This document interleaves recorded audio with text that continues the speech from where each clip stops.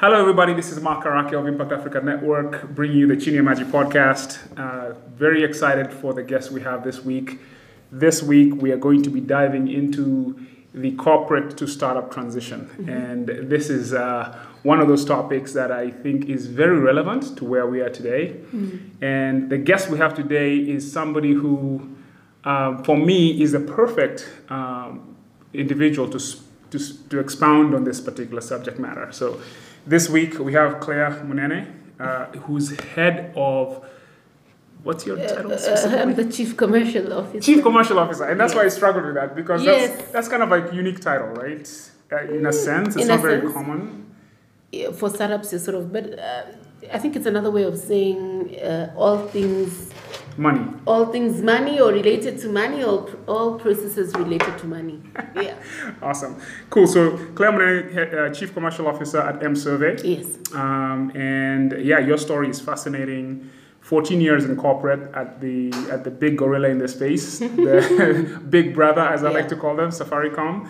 And you built your career there, and 4 years ago, you made the leap and went down the startup route. Yeah. And that's just, like I said, perfect person to speak about this. So why don't you go ahead and just introduce yourself and tell us, tell us your story, how this all came to be, and we'll take it from there. Yeah, so I am at Msurvey as the Chief Commercial Officer, like you said, and what that means is I'm responsible for the sales process as well as the operations that drive that sales process at Msurvey. But sort of been the thing I've been responsible for from the time I joined when I left Safaricom. So maybe I can take a step back. Yep. And come from Safaricom to here in the transition. So I left Safaricom 14 years ago, having worked in very many areas of the business. Mm-hmm. I was blessed to have been able to work in development. So I did product development at a point, did product marketing, even did drove the back office support in terms of customer experience, all the way until I left. When I left, I was responsible for the consumer business at the time. Mm-hmm. And that just pretty much is all the products that fall under consumers, everything outside of M-Pesa and data. Those were run separately. Mm-hmm. So I chose to leave at the time because I was looking for something else. I wasn't too sure that could take me on to my new learning path because I'd pretty much done different roles and learned a lot within. It was an amazing experience of learning, and I felt it was time to learn something new again, and there were limited opportunities internally. Mm-hmm. So I left to do consulting. Mm-hmm. Yeah. Mm-hmm. But maybe you just didn't wake up one day and say, I'm going to leave and do consulting. No. Was that like talk a little bit about what that journey was like? The journey when you started feeling like, you know what, maybe it's not all she wrote. Maybe I'm looking for something else. Okay. Talk a little bit about like things. A year earlier, when I was beginning to feel like, the KPIs were KPIs I knew, and we sort of had teams that were to drive that, and the opportunities in terms of exposure to new things were not coming at the rate I would expect, and I was beginning to look around within the organization, number one, to see what new things or new opportunities were there for myself and that were in line with my career path. But I couldn't see them, and I'm deeply rooted and have a firm belief in God. So I began to pray about it and ask, okay, if there's an opportunity internally, show me, and if not, then show me what am I supposed to do and where am I supposed to go. And then around that same time, some opportunities came, but they were not aligned to what I wanted to do in terms of my career. Mm-hmm. And slowly, I began to think probably it's outward. I had heard of many opportunities and had many approaches from the outside, but they still weren't sort of aligned to my career. They were in different areas, but not things I was interested in. Then I felt like I needed to take a leap and stop waiting to walk from one place or one thing to another, but rather take a leap and walk out and look for what I wanted to do. Right. So to take a leap and grow wings on the way down, right? Yes. And so the opportunities that had approached you while you were in this period, why were they? Was it okay? The main question, I guess, is were they corporate or were they what type of opportunities were they? They were corporate. Okay. They were all corporate. I had one or two earlier in my career. I'd had one or two related to startups, but I hadn't even considered them at all. I felt startups were very risky, and I wasn't comfortable taking that level of risk. And risky in the sense that they lack, in my mind back then, they lacked structure. It was not too clear. I wasn't too clear how they run. It was a new phenomenon. Right. And it looked like something for the millennials in my view back then. This is for kids. This is for the young I people. just felt you need to be a millennial and you need to be strongly tech inclined, and so probably that's not the thing for me. Right. Yeah, so I didn't look too closely at them, and I thought, interesting, but not my thing. Not very interesting for me. No, interesting, but not my thing. Right. And I think it was just heavily driven by the risk, to be honest. Because fair, it was getting into a vision and you're saying, hey, come, let me join. So what's the structure? So where will I be? So what's my compensation? We'll figure that out. That didn't sound good. No. I'm not signing up for that. No, I wasn't saying. I mean, I had children. I was used to structure for over a decade. Right. That totally makes sense. I mean, your mind was, you're looking for a place where you can kind of like fit in, plug in, kind of see the contours of what you're trying to do. Yes. Have some very clear goals. This is my role, so structure basically, right? Yes. Yeah. So that's I didn't even consider that. You're not considering startups. Yes. Yeah. So I left because to do consulting because it seemed to have structure and you could set your own structure and your own, pretty much your own terms. I did that for about 6 months. Okay. Yeah. And when did you meet Ken first? I met Ken way earlier when I was still working at Safaricom. And within that environment, he had come to do some work as a partner, and we had interacted in that perspective. So sort of like client facing. And us being able to deliver services within Safaricom to a business partner. And he had come in the auspices of M-Survey at the time, or was he doing something else? Yes, at the time he was sort of doing his thesis and trying to come up with the information to either back or disprove, all the assumptions he had around building M-Survey at the time. Okay. So and even if I remember, it's so different from what he ended up doing. Right. Yeah. Okay. So you met him through this kind of, very officious kind of relationship, and then Then. So I met him and Louis, his co-founder at the time, Louis Majanja. Yes. And this is 2013, It was 2012. 2012. Yes. Okay. Yes. So fast forward and then. So fast forward to 2015, and I've left and I'm doing this consulting thing and going around and still getting corporate offerings, but still not within my career. They were so removed in a different space that I really was not interested in looking at. Yeah. And so then I got a call from Ken, and he says, hey, I hear you've left, and I think I have an interesting proposition for you. So we met, and he sort of updated me on what he'd been doing all these years and how he had formed M-Survey and what they were doing in the space of connecting businesses to their consumers. And I thought, it's grown, interesting, it's survived. And so he asked, there was an opportunity to join and bring this thing to life in the sense of growing it bigger and seeing what we could do. So I asked him to give me time to consider it because, again, remember, this was startup, something I didn't... You're not familiar with? I'm not familiar with. I don't understand it. Yeah. It seems to lack structure. This is not my world. It does have an North Star in the sense that the vision is clear. But the path is not. But the path is not. Right. And that made me feel uncomfortable. Definitely. I was used to clear paths. Right. This is how we're going to get there. And here he was telling me, this is where we're going. But I can't tell you how we're going to get there. But I can't tell you, yes. So I went and he gave me time, and I said, okay, give me time to think about it, pray about it, and talk to my husband about it, and then we see. And then it began to bother me, and I thought, it's such a strong vision.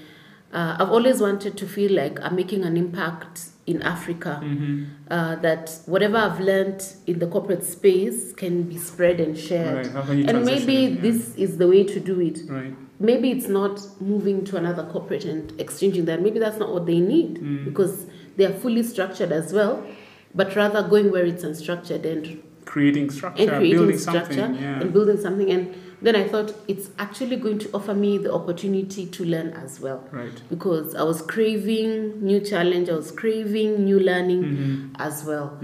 And so after talking a little bit with my husband, he said, go for it. I mean, this could be your one shot at giving your contribution in whatever small way to your community. In terms of a community here, I can loosely say Kenya and to Africa as a whole. So I contacted Kenya and said, great, okay, let's do this. But I'm still not too sure. So let's test this for a few months and see how it's doing and then decide whether, I can be fully vested in terms of this direction. And so we hit it off, and it was a whirlwind. It was running helter-skelter fast, not understanding pretty much what was expected of me. Because did you have a title of it? What were you being hired? What were you being brought on to do? I did have a title, by the way. At the time, it was like head of strategy. Can you imagine? Wow. And I'm learning something, and I'm thinking, gosh, I'm supposed to sort of build a strategy around what we expect to achieve, and I'm not too clear. I know what Msavi was doing at the time, which was connecting businesses to their customers and collecting information and feedback. But remember, so customer surveys essentially. Yes, it's a simple way of putting it, right? But at the end of the day, giving corporates and businesses insights into customer sentiment. Yes, around their brand, product, customer expectation, and in order to help these businesses improve their services or their products, for them to grow their bottom line. Right. And now here, this is greenfield and it's on mobile. So because we always like saying Africa is mobile first, or Kenya is a mobile first. I see it differently. I think we are mobile hinged. We're mobile only. Yes. We're mobile only. Forget about it. First, what second? Nah. I always ask when people say that, I say, so what second? We're mobile only, and we're waiting for the next tech platform to come and. So we're mobile, go forward. Whatever comes next, here's what we're starting. Take us somewhere else. But for now, this is all we got. Yeah. Yes.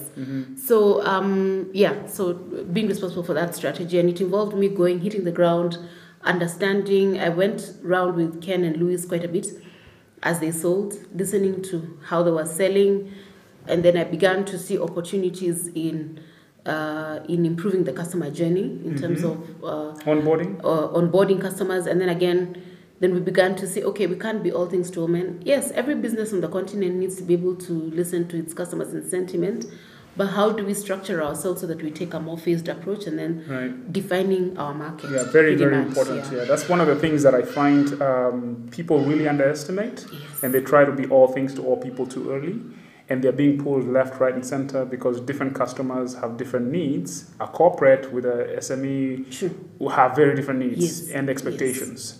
And so that is one of the things that I think causes people to just kind of hit the wall. Right? Yes, and either give up, close shop and die, or then take the direction which we did, which is, hey, let's segment our market and let's take a phased approach. Awesome. We can't do everything. And so did that, and then it became evident as we went along that there was a huge gap because it was heavily tech. So there was this engineering guys, and then commercial was just Louis, Ken, and I. But Louis is also technical, right? Yes, so and Ken is as well. Okay. So it was just you on your. but they were trying to do the selling bit, and I felt which is great. You see, one of the biggest challenges you have, and I think this is where you're going, is the technical people underestimating the value of the sales go-to-market. Correct. So talk about that. That's exactly. Yeah, so I kept feeling like they were best placed immersing themselves in developing the product, creating a robust platform, and it was time to focus on having a solid commercial organizational team, or whatever you'd like to call it. Right. And so then that's when I evolved into, okay, let me be responsible for sales and the sales. How did that process, and conversation happen? Was it obvious to everybody, or did you lead that conversation? How did that come about? I don't think it was obvious. I think Ken had begun to think about it, and then we sort of had a conversation, and I said, hey, I sort of feel like it's time for you to pull back and do what you need to do, loosen yourselves and focus on the technology and the evolution and where we are going, and on the vision as well. And I have experience in customer facing and go-to-market and that kind of thing. And probably it's time for us to structure and get help in that area. And that's where my problems began. As in anyway, it was the real growth, the real meat. And problems began in the sense that when you are in the startup world phase ecosystem, and you're just beginning, or you're at that place pre-growth, typically, you realize that from a resource perspective, you're constrained. And you're constrained by your abilities in terms of being able to have the resources for you to onboard the talent that you need. So this is important, right? So you're obviously not at Safaricom anymore. Nope. Where where basically they're spoiled for everybody knocking on their door, trying to kind of come in, right? And now here you're like, I need to grow a team. That was kind of like what you were tasked with first. That was the first thing. Yes. So this is interesting. So tell us about how that happened. How do I focus on the core? Okay. So I sort of sat back and looked and said, how do we have a slim team? Because you can't just create something. We just needed a slim core team that would be able to build the processes for onboarding or acquiring new customers, as well as probably a resource or resources responsible for catering to those customers and, keeping them comfortable and helping them grow. So you needed a sales team, an onboarding, and a customer success team. So were you looking for individuals in different positions, or were you looking for those Swiss Army knife amazing people who could do both? Both. The first thing I tried to do was to get people who sort of had both, and they are there. Yeah. The thing is, we couldn't afford them. They are there, you just can't afford them. And then again, the second problem you have is they feel getting into a startup, most of them are in corporates, and they feel like this is risky business. And so selling the vision, selling the dream, trying to align them to that becomes challenging. Very challenging, very many conversations, but you can't give up. And then what I then decided to do, and that became a bit demotivating, is okay, I'm going to start Greenfield. I'm just going to look for people who are interested, who have the technical background in terms of, they have studied, the right things, and then they are interested in joining an organization and building it and growing it. And so let me ask you this. So in terms of, your first, who did you go to first in terms of recruiting? You went to the corporate types. Yes. And give us a sense of how challenging that was. How many people did you talk to before you decided, this is not working? To be honest, I can't keep count of how many people I talked to. There were that many. Wow. I literally had back-to-backs at one point. Your morning, your evening, you're talking to different people, maybe 2-3 in a day, having coffees and having this discussion. Oh, this is what I do. And, I think you'd be perfect in growing this. And I can't keep count. Wow. And how are you accessing these people? Through your networks, through recruiters? Yes. Mainly through my networks initially. And then we looked at companies that were also recruiters, but still within the startup ecosystem. We turned to them in the second phase. And that's now when I began to see individuals who probably didn't have that much experience, but they had the right background in terms of education, and then they had the interest, the desire. Pretty much, hey, I've never done this before. but I'm excited. So, and what else? Well, what other dimension were they different from your other group? I'm assuming that maybe your other group are more experienced in terms of they've been working Correct. for what they're older, basically. Yes. So, did you have to go to a younger generation? But you're right, your age does have. Yeah, I think, people talk about millennials, and I don't really like to bucket, but I think the younger people I talked to were more people who had just left campus, starting out, and this didn't seem like foreign to them. Right. It's something they've heard about, and they are excited to be a part of. And the reality is they just have they have more options they're just more open, right? They're looking for opportunity, That's right? true. If you've kind of been doing the corporate thing for 10 years, a lot of people kind of narrow their scope of opportunity to look like a certain way, just the same way you are. Yes. Right? Yes.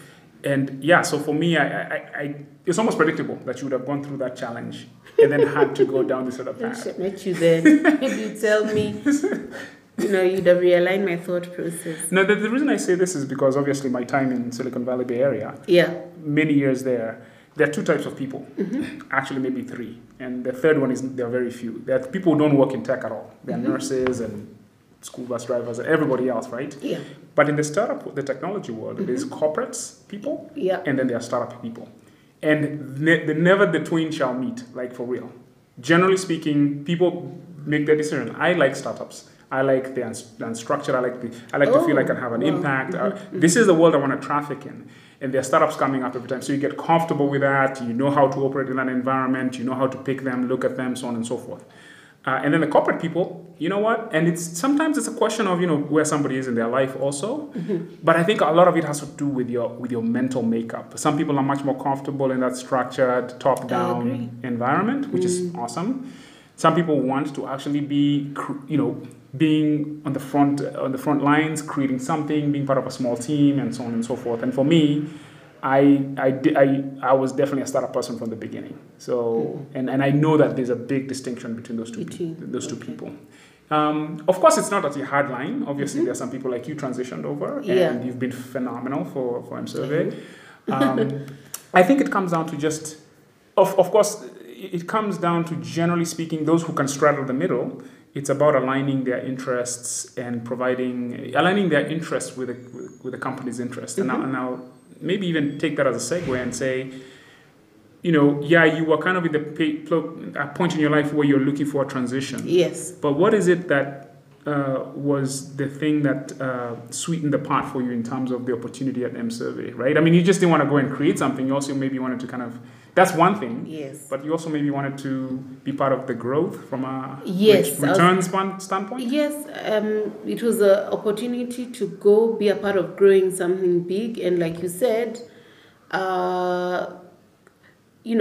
being able to, you could potentially benefit from growing this big thing. And I'm the sort of person who says you can't allow fear to paralyze your movement. When something is fearful, I need to take a stand. I need to make a decision. It's not gray. It's normally I'm going or not, and either way I learn. If I make a good decision, I learn, and if I don't, I learn as well. And so that's how I looked at it. And that was big. I mean, where else are you going to get an opportunity like that to say, come and own this and be a part of owning this and its growth and whatever comes. And have a stake in the thing. Yes. Very important. And and that's what startups have to offer people to balance the risk, right? Yes, it's the opportunity to actually be part of the success and, to be very candid, transform your life financially, right? Within 8 to 10, whatever years it takes to get there, right? So was that a compelling thing for you? Hopefully. Yes, it was.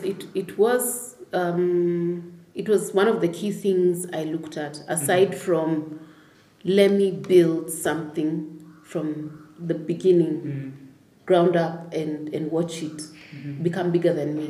Because the time is coming, I believe, when MSurvey will grow and we'll have to transition elsewhere or to someone else or be led by other people, and I'm looking forward to that day. I mean, I look at Twiga and seeing one of the co-founders, Peter, stepping out from corporate and coming to take over the helm, and yet Grant has held it up until where Twiga is today is testament to that. But that day is coming. Yeah. Awesome. So now you're hiring. Now you've decided. Let me just stick with these young up and comers to build my team. And so, what happened next?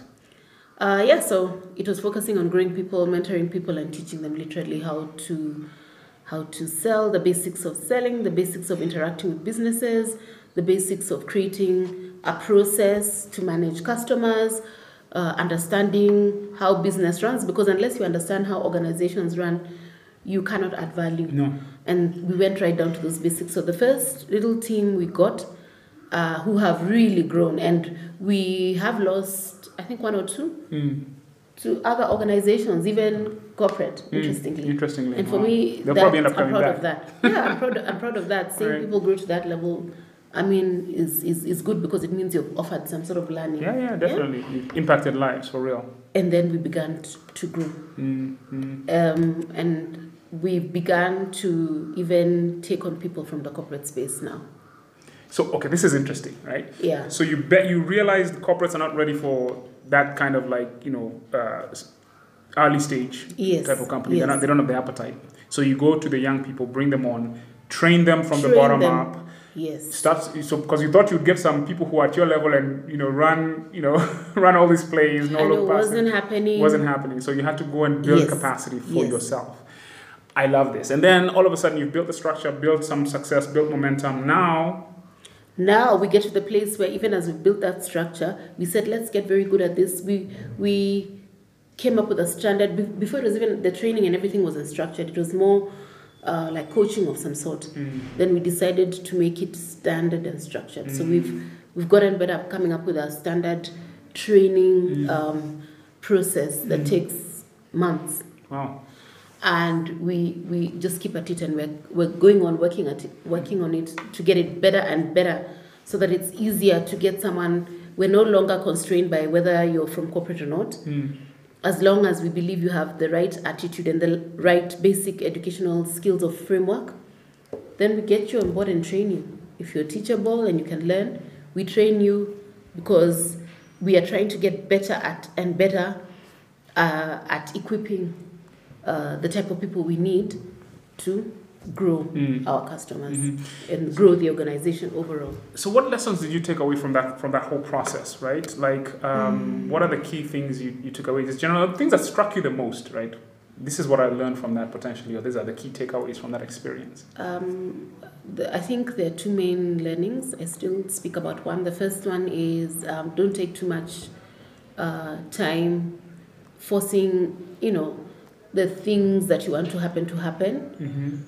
If I had spent less time trying to coerce and cajole people to joining MSurvey, I would have probably gotten my act together pretty faster and trained more people out there at a faster rate. You'd have built your organization faster. Way faster than we did. That was the one big thing. And even now, when we are hiring, that's the same thing I keep telling myself. It either works or it doesn't. Don't beg. Don't take too long begging. Sell the vision. Sell who you are. And I need to accept that for many people it may not make sense. For a few it may, and for those who it may not, then I need to be willing to build. You know what? We're in the process of building our organization now. Yeah. And for me, I knew right off the bat. Did I know off the bat? I guess somehow, yeah. For me, it was just like I realized that very clearly. At first, it was an inkling. Then it became a conviction that you're going to have to go and get people from campus, right? Go early. Oh, from the get-go. Go early and build with a young team. So if you look at our team right now, which came on as interns and they're going to transition into full-time, and this is the base upon which we'll build the organization. Yes. They're all out of campus, right? And I firmly believe, right, in my heart of hearts, that we are at a point in time in our society where you have this demographic dividend, a whole, large population of young people, and we have this technology innovation thing that's, there's a nexus point there. And this is an opportunity to actually transform our society. And what I mean by that is, the thing about technology is it provides access to people who do not have a lot of resources to build things. Yes. Right? Yes, I agree. Kenfield came from, he's a foreigner for the Yes. most part. Yes. Didn't have all the connections. He didn't have any kind of, you know what I'm saying? And he's built something from essentially nothing. Yeah. And so what that means is that these young people have an amazing opportunity to become the leaders of tomorrow in a very real way. Not in the way that when we say leaders, we talk about government and blah, blah, blah. We're talking about business leaders, many of them, coming up in the same generation. And that could mean that they don't have to, in a very real way, compromise their dignity, their principles, and their values. And their creativity as well. Right. And they can actually become captains of their own destiny. And that means that our society may not have to continue being held by that hierarchical kind of old school mindset. Anyway, I don't know how I got on this rant, but I am a believer in the young people, building them up, the raw talent. And I guess you'll have more loyalty. Number two, they have the energy to drive this country to the next level.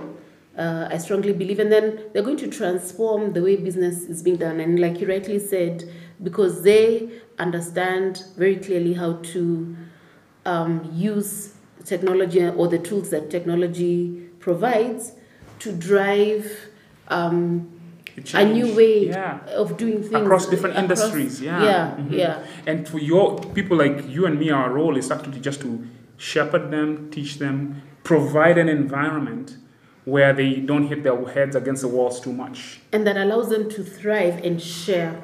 Right. And share the new things or the new ideas that they have within themselves. And that's why I said, in the next, who knows, 2, 3, however many years, I probably wouldn't be there, and it will be time for them to take the helm. Right. Yeah. And there's nothing as in a lot of ways, startups provide that opportunity in a much more fluid, accessible way than traditional corporate established organizations, right? Because they are very kind of slow in how they move. They are set in their ways. That's what's happening generally.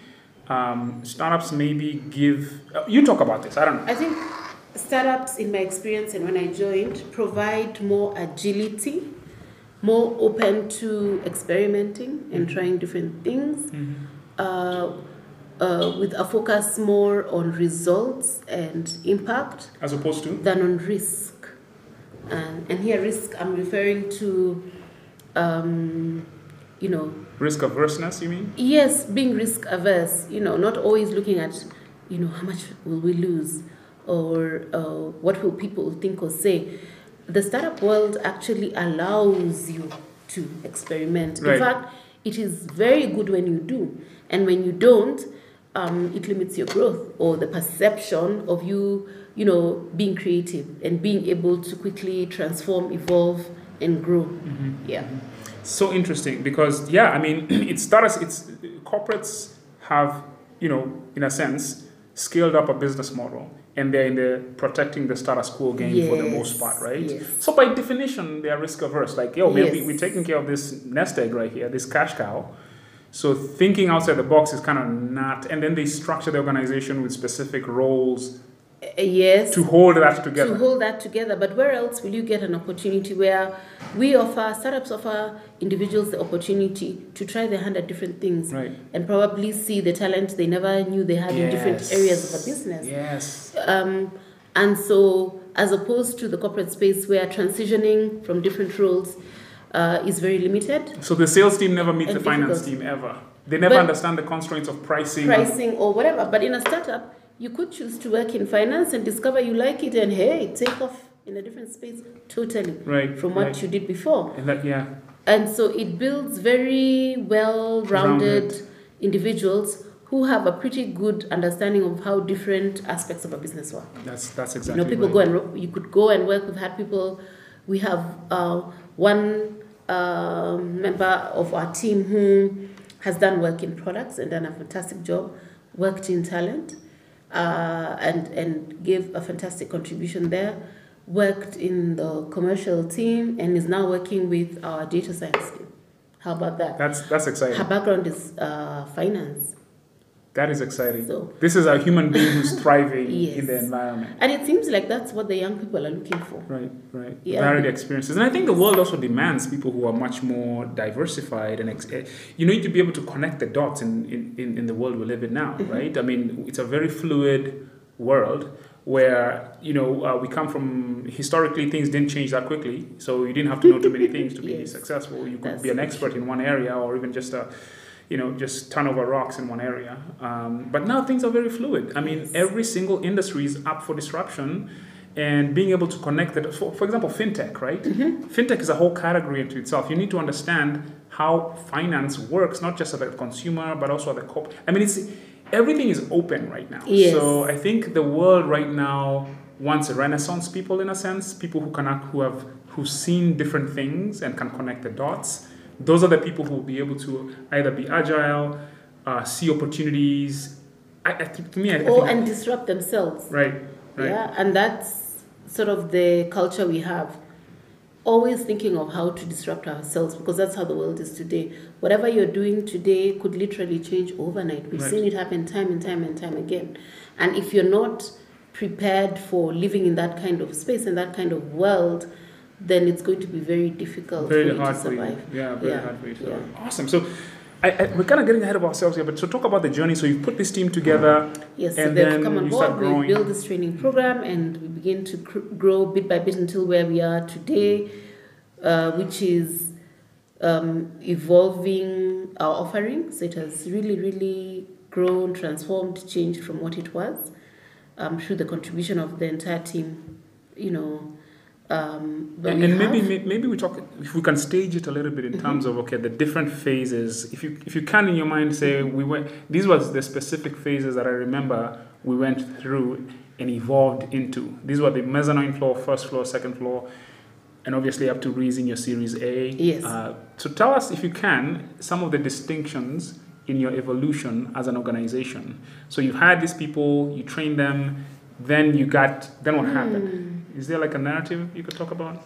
Yeah, let me try my best Sure. at it. So the first stage is forming and bringing people together who probably have a general idea, and we are all under one vision, and helping them see how they can contribute to that vision and getting us started. So we started working with those, and then trying to see how we could support them in delivering the infrastructure. So that's when I talked about coming up with training programs and coaching and mentorship and this whole thing. And then seeing them grow and beginning to contribute and suggest to things that have helped us evolve as a business and start doing new things that we hadn't thought about doing before, and stop doing things that we didn't think we needed to focus on anymore. So they improved your organization. Now they were part of the whole. Now they're part of the whole thing and giving us their input and suggestions in different and seeing them even experiment all on their own with their own motivation. And seeing it actually bringing growth, bringing interest in terms of corporates and SMEs coming on board. And So you see them winning deals that are marquee deals. And for me, it's not even the deals, it's seeing these organizations that have become our customers grow through the contribution of our platform to their businesses. Then you tell yourself, we're onto something here. They're growing even at different rate than you initially expected. It's higher. So how do we make this more efficient and effective? And then realizing you don't have the resources to do that because you're still pretty bootstrapped. Then that led. So the market was pulling you, was demanding more. Demanding more, and we couldn't give because we were limited. You had no We don't personnel. have the resources. We don't have the personnel, to be able to deliver this, and in sometimes some of the tools you need. So that's paved the way for the decision of our founders to say, hey, let's hit the road. And they began the fundraising for Series A, which took quite a while. How long did it take, just roughly? It probably took about a year. And it was an interesting experience. It's not easy. Another learning experience. Another learning experience because you start at home first, and thankful to some of our local investors like Safaricom and the like who are able to see it, because back then getting a local ecosystem to understand about the value of investing in tech is not easy. Very difficult. They understand about investing in manufacturing and things like that, but tech was a bit not understood too well. I mean, so the likes of the Spark Fund, the likes of TLCom who invested in our Series A, have been very instrumental in the growth we've seen in this last year. Who led your Series A? It was led by TLCom. Okay. And then we had others, Spark and a few others, Marlon and the rest of the team. And they brought us to where we are today, where we've seen a lot of growth in supporting a lot of banks. We have most of our customers, over 50% of our customers are in the financial services space. So we have microfinance, the SACCOs, the banks, and MFIs, and then other organizations as well, and growing. The telcos, your Safaricom and the like, because everybody needs to be able, to have a good tool that allows them to be able to collect information that can empower them to make decisions. Sure. Any organization. And so this is very interesting. So you went through the Series A fundraise, a whole year of that. One of the things that we hear a lot, and there's multiple sides to this conversation, is around startups and fundraising, right? What is your view in terms of, is there capital in this market? Yes, we believe in our experience, and you've seen it is there. I think the challenge is framing the story or the proposition or the value in a way that can be understood. So being a good storyteller, in a sense, and a storyteller meaning a story is always about, a good story has to do not just with the teller, but with the listener also, right? So I need to be able to tell you, maybe I'm just over. You say, what do you think? I think when I say your story, I think it's providing the data points that can make the value proposition clearly understood. I think, and you can attest to that based on your experience.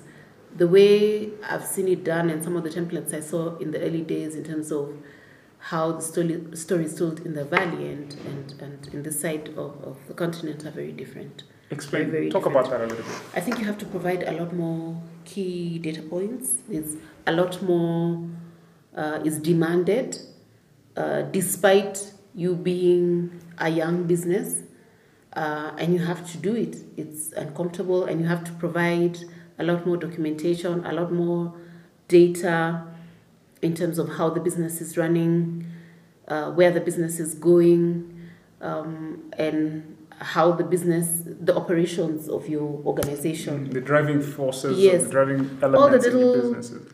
Nuts and bolts you have to do. Just to make it clear. So people generally underestimate the level of just practical, pragmatic, let's get to the bottom line, what makes your business work? Who's your number one salesperson on your team? That's what we're talking about. And how are you going to keep that person on board? And how are you going to expand that skill set? Yes. All those things, right? And I think the greatest thing for us and why we are where we are today is also the CEO. I mean, the vision is so clear. Having a clear vision, a clear direction, a clear North Star, a clear idea of where you're going always ensures you stay on track. It's always been clear about where we're going. That's another thing. Yeah. Do you find that, what's the opposite of that? Or the because, okay, I guess in terms of our cultural context, do you see people not having clarity that there's about? Yes. I've being in this space, you interact and meet many people joining the startup world and trying to do a whole host of things. And sometimes you meet them the first time and they seem to be in one particular area or space, and you meet them after a month and they've added a whole host of other things, and then it's not so clear where they're going anymore. And if it's not so clear where they're going anymore, and they would need probably investment, or they need to meet an investor, then that's how muddled it's going to sound out there too. Right. Just have one clear direction, or one clear goal, or one clear problem you're trying to solve. Right. Not a whole myriad, because then again, your focus is split, and so how successful can you really be? Yeah. So you cannot be successful, and you cannot raise money. It just becomes this, vicious cycle, right? That's interesting, because I was just listening to, I don't know if you watched that, or you know about that show called The Sharks. Shark Tank. Shark Tank. So I was watching, one of the guys was what does he call himself? I forget. But he was talking, I saw a talk on YouTube, and he said they did a survey or some kind of research on what are the key attributes to the companies that got funded at Shark Tank. And the one key that I remember very clearly, he said 3 things. Number one, all of them, they could tell their story or their pitch or what they did in less than 90 seconds. Because it's clear. Sindio? Crystal clear. There was not, here's what we do, and here's who the problem we're solving, and here's how we do it. Boom. That's it. Yes, it needs to be that clear, such that you can tell it in different variations depending on how much time you got. And they always say, can you tell it in the elevator? Yeah, you can. If you were given more time, can you elaborate on it? Yes, and nothing changes, but the structure remains, this is who we are, this is... You just add more evidence to the vision, to the pitch, basically, to the elevator pitch. Yes. More meat to the elevator pitch. Yes. So now here's the other thing too. What were the other two? The other two they could articulate why they were the right team to do it. Right? Like the team, like this person has this type of skill sets. For example, when you guys were just you, Lewis, and Kenfield, right? You had that commercial, corporate kind of understanding how to go to market. Kenfield, he had the research background, vision of where things could be. Lewis, technical, and I think they overlap. I'm just kind of maybe ad-libbing here, so I'm not too sure. But at the end of the day, you guys could stand in front of an investor and say, she's going to do X, he's going to do Y, and she's going to do Z. And we're the best at these 3 things. And this is why. You can be able to demonstrate that as well. Yeah. So team was critical. And then the other one was they knew their numbers. They knew their business cold. They knew their numbers cold. They knew what drove the business. Your unit from of economics. Unit economics. They knew it cold. Yes. And those are the 3 things. Yes. Okay. Yeah. I agree. You need to understand what drives your business, right down to the last detail, and especially as a leadership, any one of us needs to be able to do that. You need to be able to understand. I don't have a technical background, but I sure understand the drivers behind of our platform, and would be able to step in. If Louis or Changwei, our head of engineering, wasn't there. And that's how intimate you need to be. That's awesome. Yeah, that's awesome. And I think you guys have an amazing team. And I love the team. I love the team. Every single startup you see that is succeeding have an amazing team. That's kind of just standard. And let's talk a little bit about in terms of how our kind of like local mindset regarding team and all these dynamics that make clarity, team, and knowing your stuff, right? Talk a little bit about how the folks you see in the startup world, culturally speaking. I think culture has a lot to do with how people do things. Yeah. So, side hustle mentality, I'll start this and do that. So talk a little bit about, what do you think are some of the things that are holding us back culturally? Yeah. I think culturally we see the big hits and the big stories in the valley, and I think that's where we only focus. Yeah. Nobody focuses on the misses. The misses. That's interesting. I love to read about the great potential that was missed in the valley as well, and there's lots of stories on that, or those who look like they were succeeding and somehow things just didn't work out because of one thing or another. And so everybody comes out because of that hustler mentality.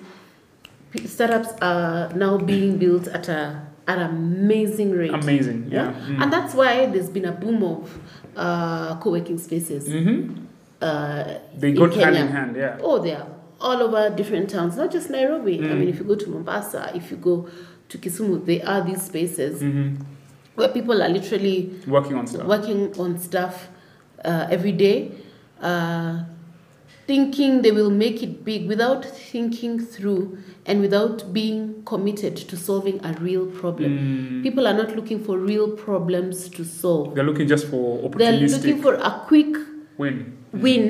Or a way to just make a quick buck. They think that they can be able to make an app and sell it for a kill, and that's what is making it difficult to come up with real, many big real businesses. At the end of the day, it's supposed to become a real fully fledged business. And I think I remember last year coming and you had a talk and you talked about Death Valley. And I've never forgotten about Death Valley. Yeah, I call it Death Valley. Death Valley. Probably that's a better way to say it. Death Valley. Where many startups go, they seem to have had energy and zeal and zest, and they get into Death Valley. And the only people who survive in Death Valley is people who saw a real problem and are committed, resource or not. When I look back, joining M7 in 2015 and only completing our Series A around 2018, the only thing that kept us alive was faith and hope and the knowledge that we were dealing and the passion for this real thing that we are doing. You knew what you were doing. We know what we're doing. We have passion for it. We love what we do. And so we keep doing it. Right. That's awesome. Come what may, we keep looking for ways to do it. So you had clarity around the problem you're trying to solve, the size of the opportunity, and commitment to each other and the process. Yes. And that kept you going. And kept us going. Because there were hard times, I'm sure, right? I mean, there were days of doubt, I'm sure. There still are hard times. Yeah, definitely. Even after Series A. Oh, yes. There still are hard times. Because remember, Series A is not... this is investment money, right?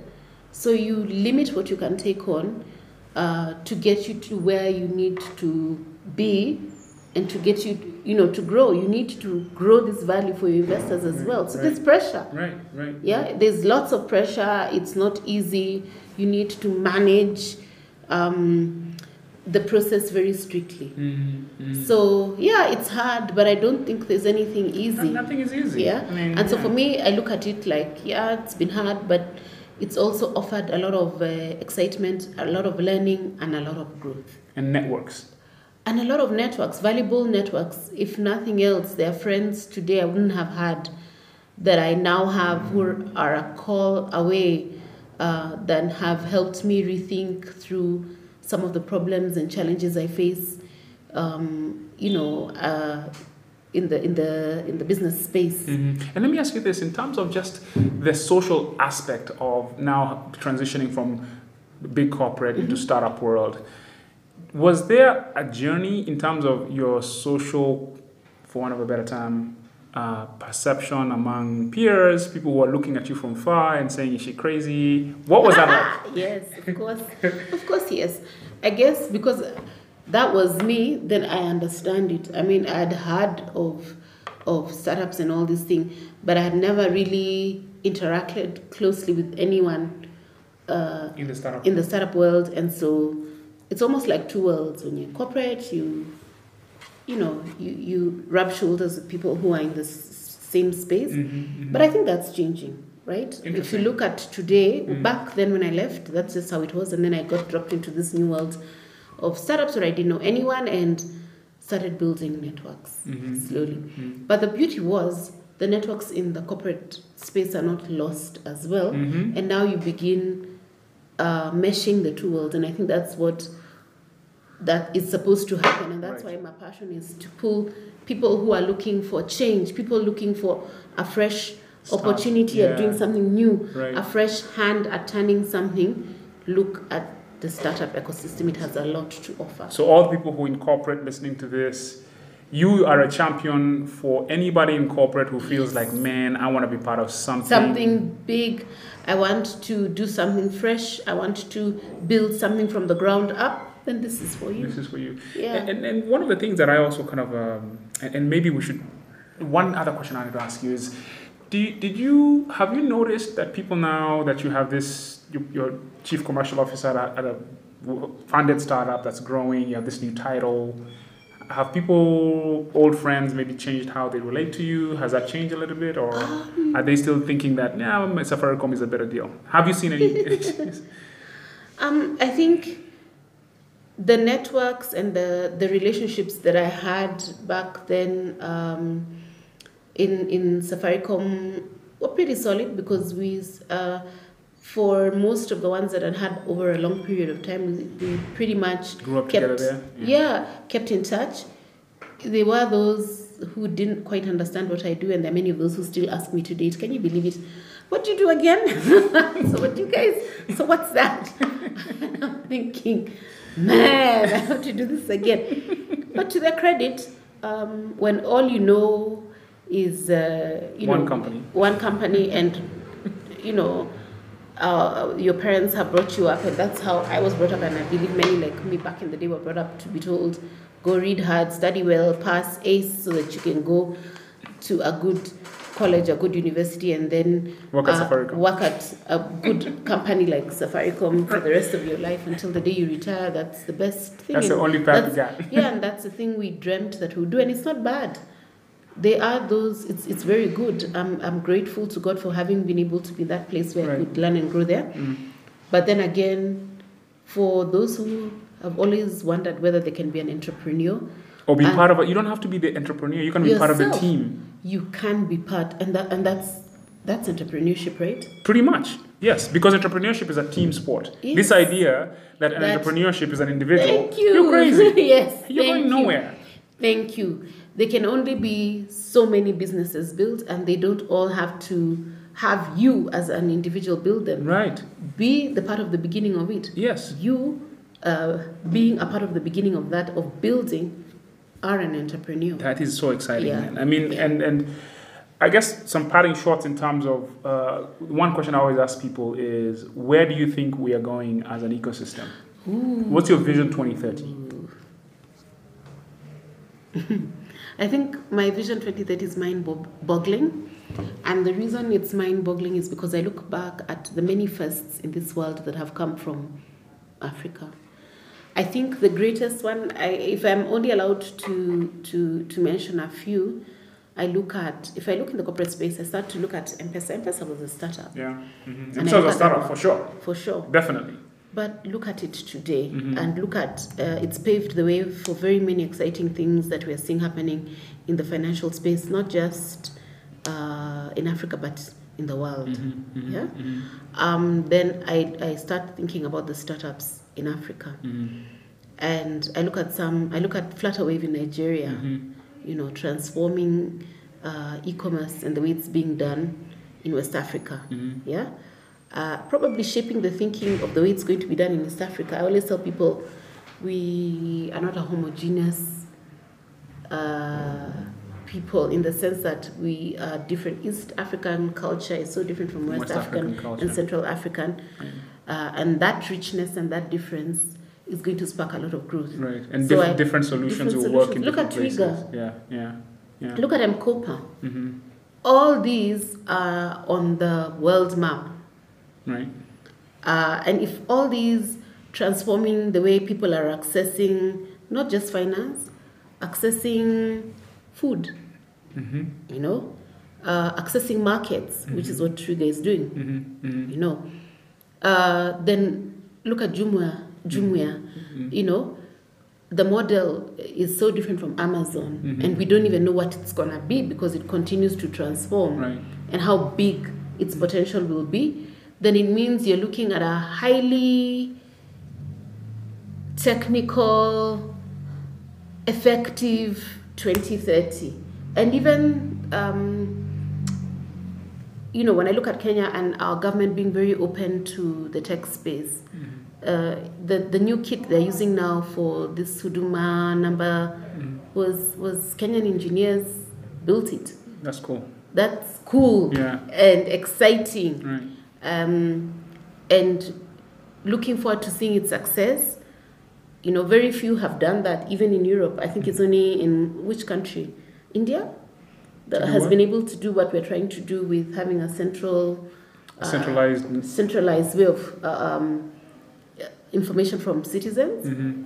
Then we're in the right direction. Mm-hmm. Yeah, I mean, I definitely agree with you. I like I said, I see this as the tech and the demographic dividend. It's a nexus and it's a moment in time where if we understand what is happening right now, I mean, I have lived through Facebook coming into the Bay Area, right, as just a social network that, what is this thing that Stanford kids use, to affecting the elections, right? So I am a total firm believer. I am sold.